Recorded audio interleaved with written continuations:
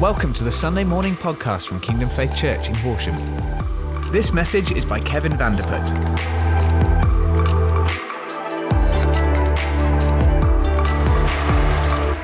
Good morning, everyone. It's so good to spend some time with you today. Although I'm not here physically, I'm very excited that I get to share with you. And if you don't know, as a church, we've been in a series on the book of Ephesians for a little while now.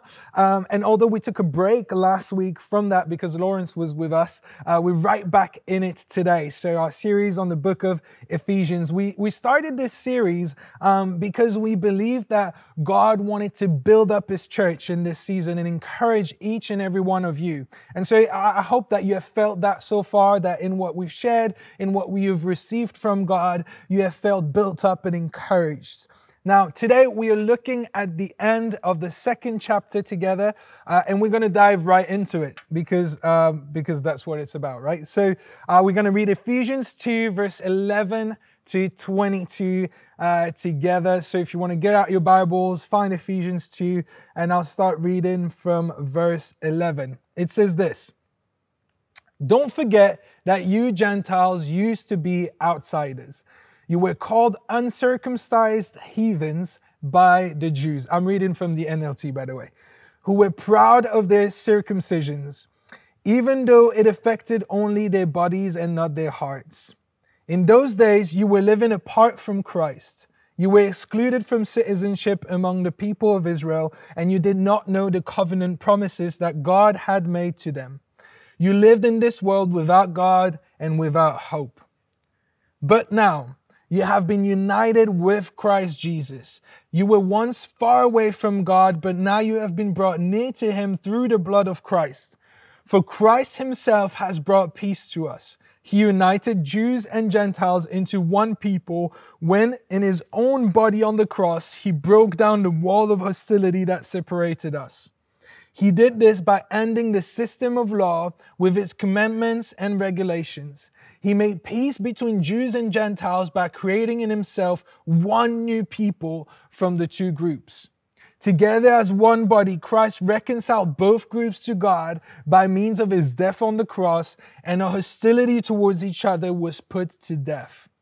He brought this good news of peace to you Gentiles who were far away from him, and peace to the Jews who were near.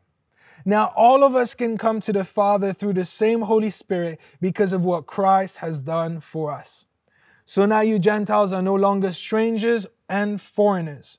You are citizens along with all of God's holy people. You are members of God's family. Together, we are his house, built on the foundation of the apostles and the prophet. And the cornerstone is Christ Jesus himself. We are carefully joined together in him, becoming a holy temple for the Lord. Through him, you Gentiles are also being made part of this dwelling where God lives by his Spirit." Wow, what a scripture to read at this time, hey? Of course, when we planned all of this series in Ephesians and all of that, we didn't know what would take place in Israel, but it's so timely to read this very passage of scripture today. We're going to pray at the end regarding everything that's going on over there. But first, I want to talk about some things and share some things that I believe God has put on my heart for just us as a body and everything that's going on. And hopefully it will inform the way we pray at the end. Because as you know, we don't want to pray many good things, but we want to pray God things. God, what is God saying in this situation? That's what we want to pray. And so hopefully everything that we're going to share now is going to inform how we pray at the end. Right. There's a lot of words that stand out to me in this passage. Two that stand out right at the very beginning are foreigners and strangers, which kind of mean the same thing, right? Have you ever felt like a stranger somewhere?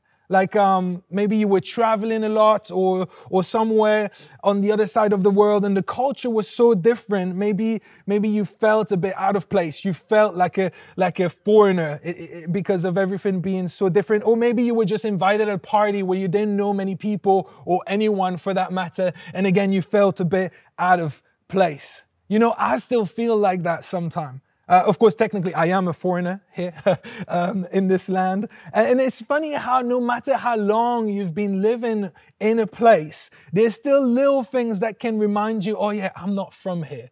I am a foreigner. We've been here 7 years now, and it's still happening in conversation or other things like, oh yeah, I'm not from here. And alternatively, when I go back to Belgium, where I'm originally from, there's always little things that make me feel right at home right away. It's funny how that happens. Like, I know you won't agree with me, but oh my goodness, our snacks better in Belgium than England. And again, that's because of how I grew up and all the emotions I have attached to these things. But the first thing we always do when we go back to Belgium is go to the store, to the grocery store, whatever, and we get a cart, we fill it with as many waffles as possible, with as many other biscuits and sweets that we don't have here in England. And usually by the time we back and we unpack everything, 5 days later, it's all gone because I just can't help myself, right? So those little sweet things that make you feel right at home and other little things here or there that remind you that I'm not from here. And yeah, it's funny how all of that happens. And it's a silly example, of course, but the people of Ephesus experienced that same feeling, right? Foreigner, stranger, but now they had real problems though, because my example is silly. They didn't have waffle problems, snack problems. They had real issues going on with this foreigner stuff. They had a very divided population. They had tensions and issues that divided them. Now, I know in previous weeks, you'll have heard about the background of the letter to the Ephesians and the background of Ephesus, but it's important to note exactly what was going on and what the situation was between the Jews and the Gentiles at the time of writing. Because at the point of writing this letter, Paul is writing at a point where Jews were known to hate Gentiles, right? Now Gentiles we know is a term to indicate, to speak to anyone that's not Jew. So we would be Gentiles, right?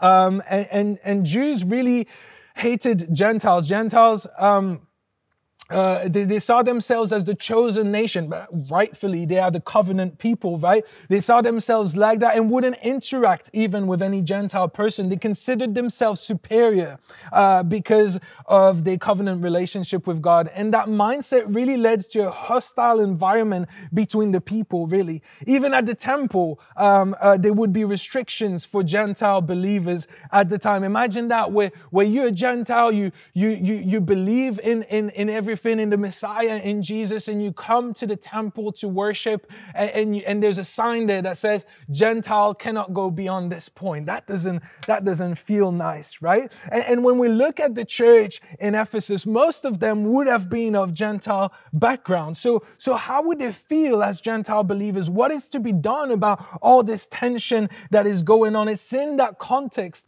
that Paul is writing. And that's why the message that he's conveying here is so important. It's so countercultural to what was going on. It goes right against everything that they are experiencing. It explains that all along God had another plan, a plan to bring the nations to himself, not just the nation and not just the Jew. And that through Jesus, everyone can be saved. And we want to look more closely at some of those verses together today. We've mentioned some words that stood out to us already. Let's look at some more, because in verse 14, it says, he united Jews and Gentile into one people. Together, he made them one new people. Other translations speak of one new humanity or one new man. What do those words mean exactly? One new man. Now, we know that Israel is God's chosen people, right?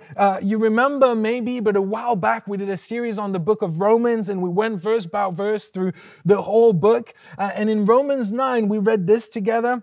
The people of Israel, theirs is the adoption to sonship. Theirs the divine glory, the covenants, the receiving of the law, the temple worship, and the promises.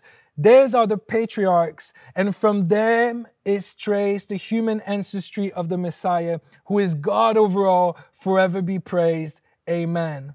They are the people of Israel, chosen to be God's adopted children. God revealed his glory to them. He made covenants with them and gave them his law. He gave them privileges of worshiping him and receiving his wonderful promises.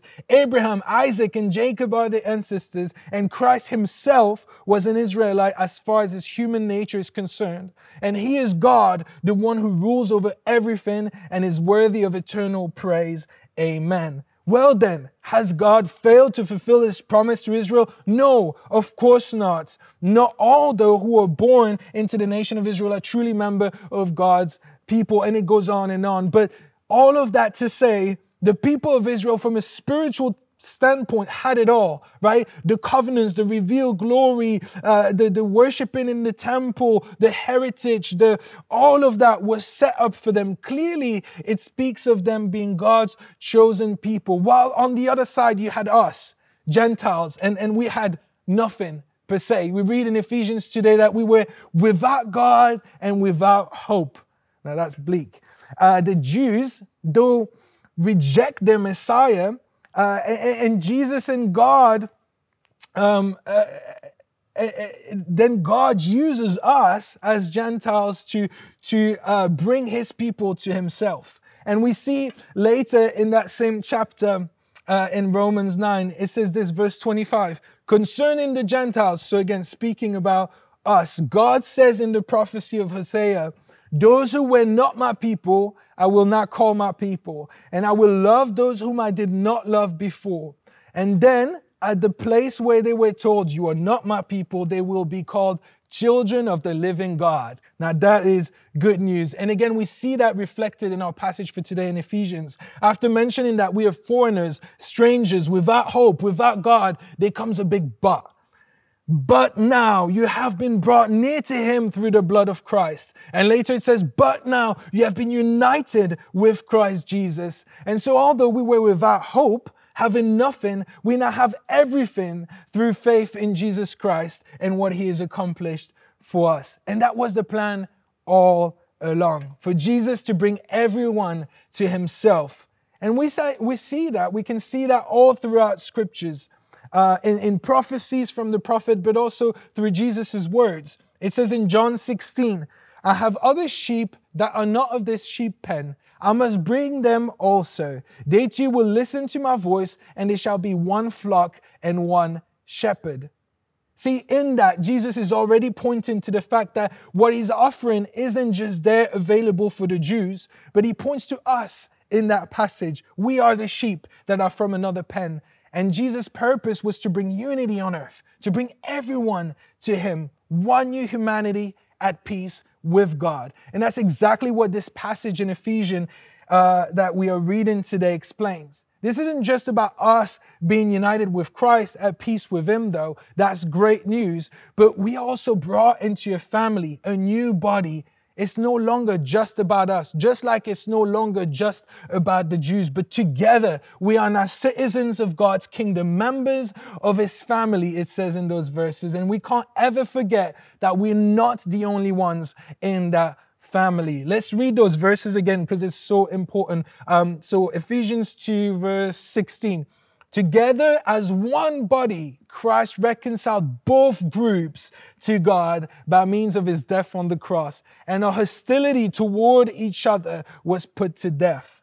Later in verse 19, it says that, so now you Gentiles are no longer strangers and foreigners. You are citizens along with all God's holy people. You are members of God's family. Together, we are his house, built on the foundation of the apostles and the prophets. And the cornerstone is Christ Jesus himself. Now that is good news. He reconciled both groups, bringing them together to become one. So it's not all about us. It's not all about our salvation. God did not forget all about the Jewish people. They are very much still his chosen ones.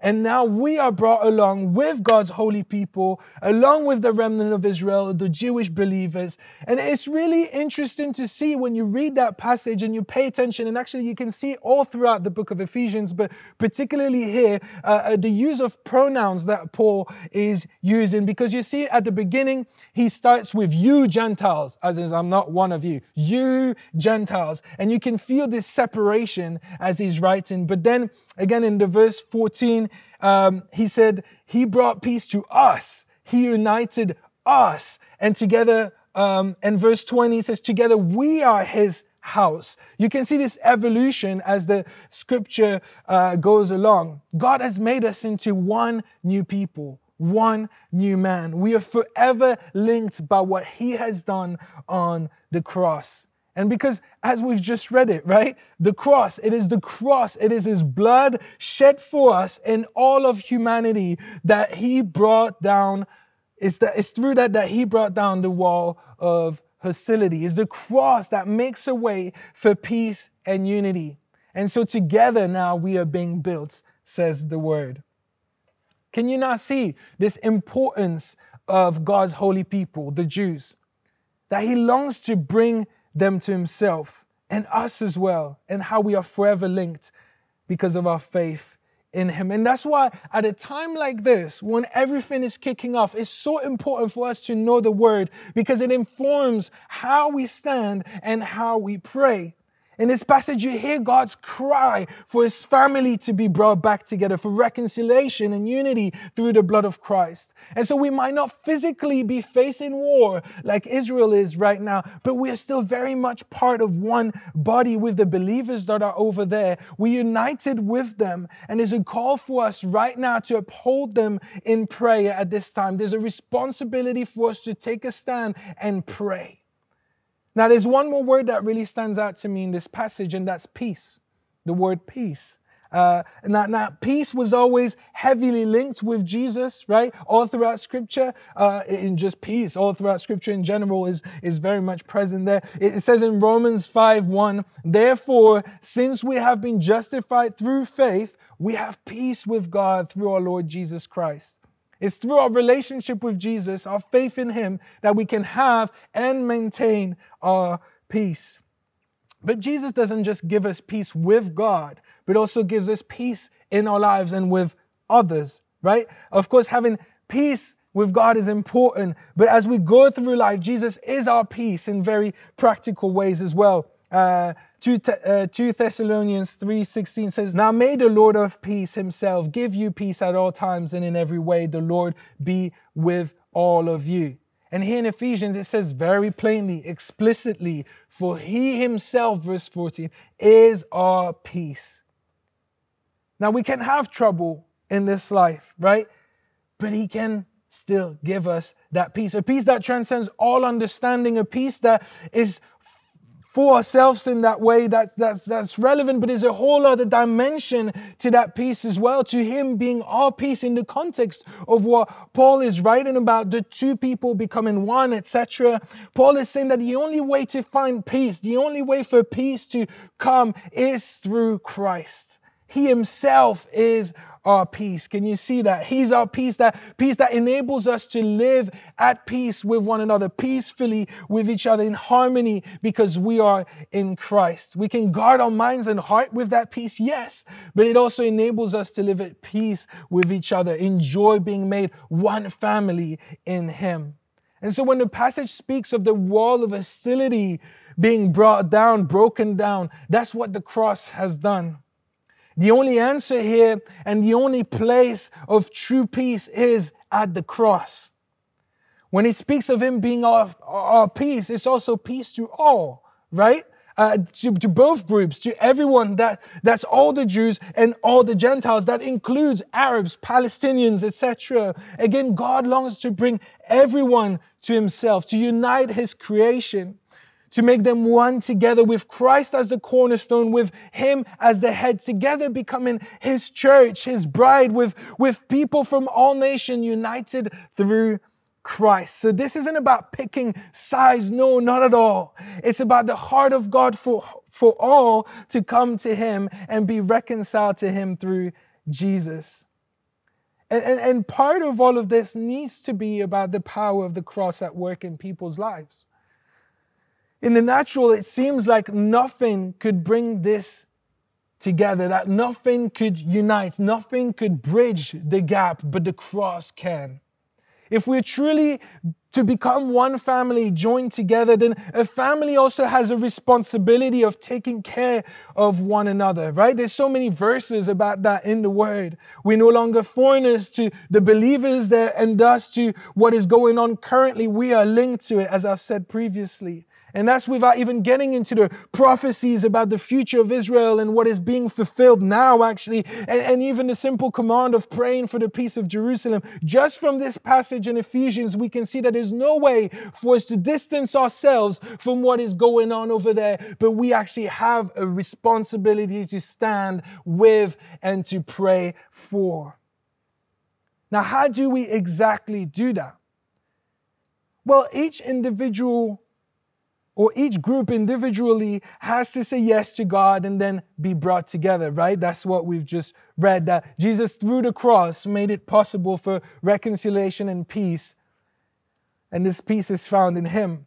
So what do we pray? We pray that the Jews would have a revelation that Jesus is the Messiah, and for the Arabs and Palestinians and all others, most likely Muslims, to have a revelation that Jesus isn't just another prophet, but that He is the Son of God, that He is God Himself. And as they come through the cross, then peace can be established and them reconciled. That's how the wall of hostility comes down. And we see it, right? There's so many communities of Jews and Arab believers praying together, worshiping together, because once we come to Christ, there's a revelation there of what the Word says, and the people completely divided to start with can come together. What seemed impossible is now made possible. And I've seen a lot of people in new stuff and documentaries being made, little videos here or there, saying that this conflict is too old and deep to ever be resolved. But the cross.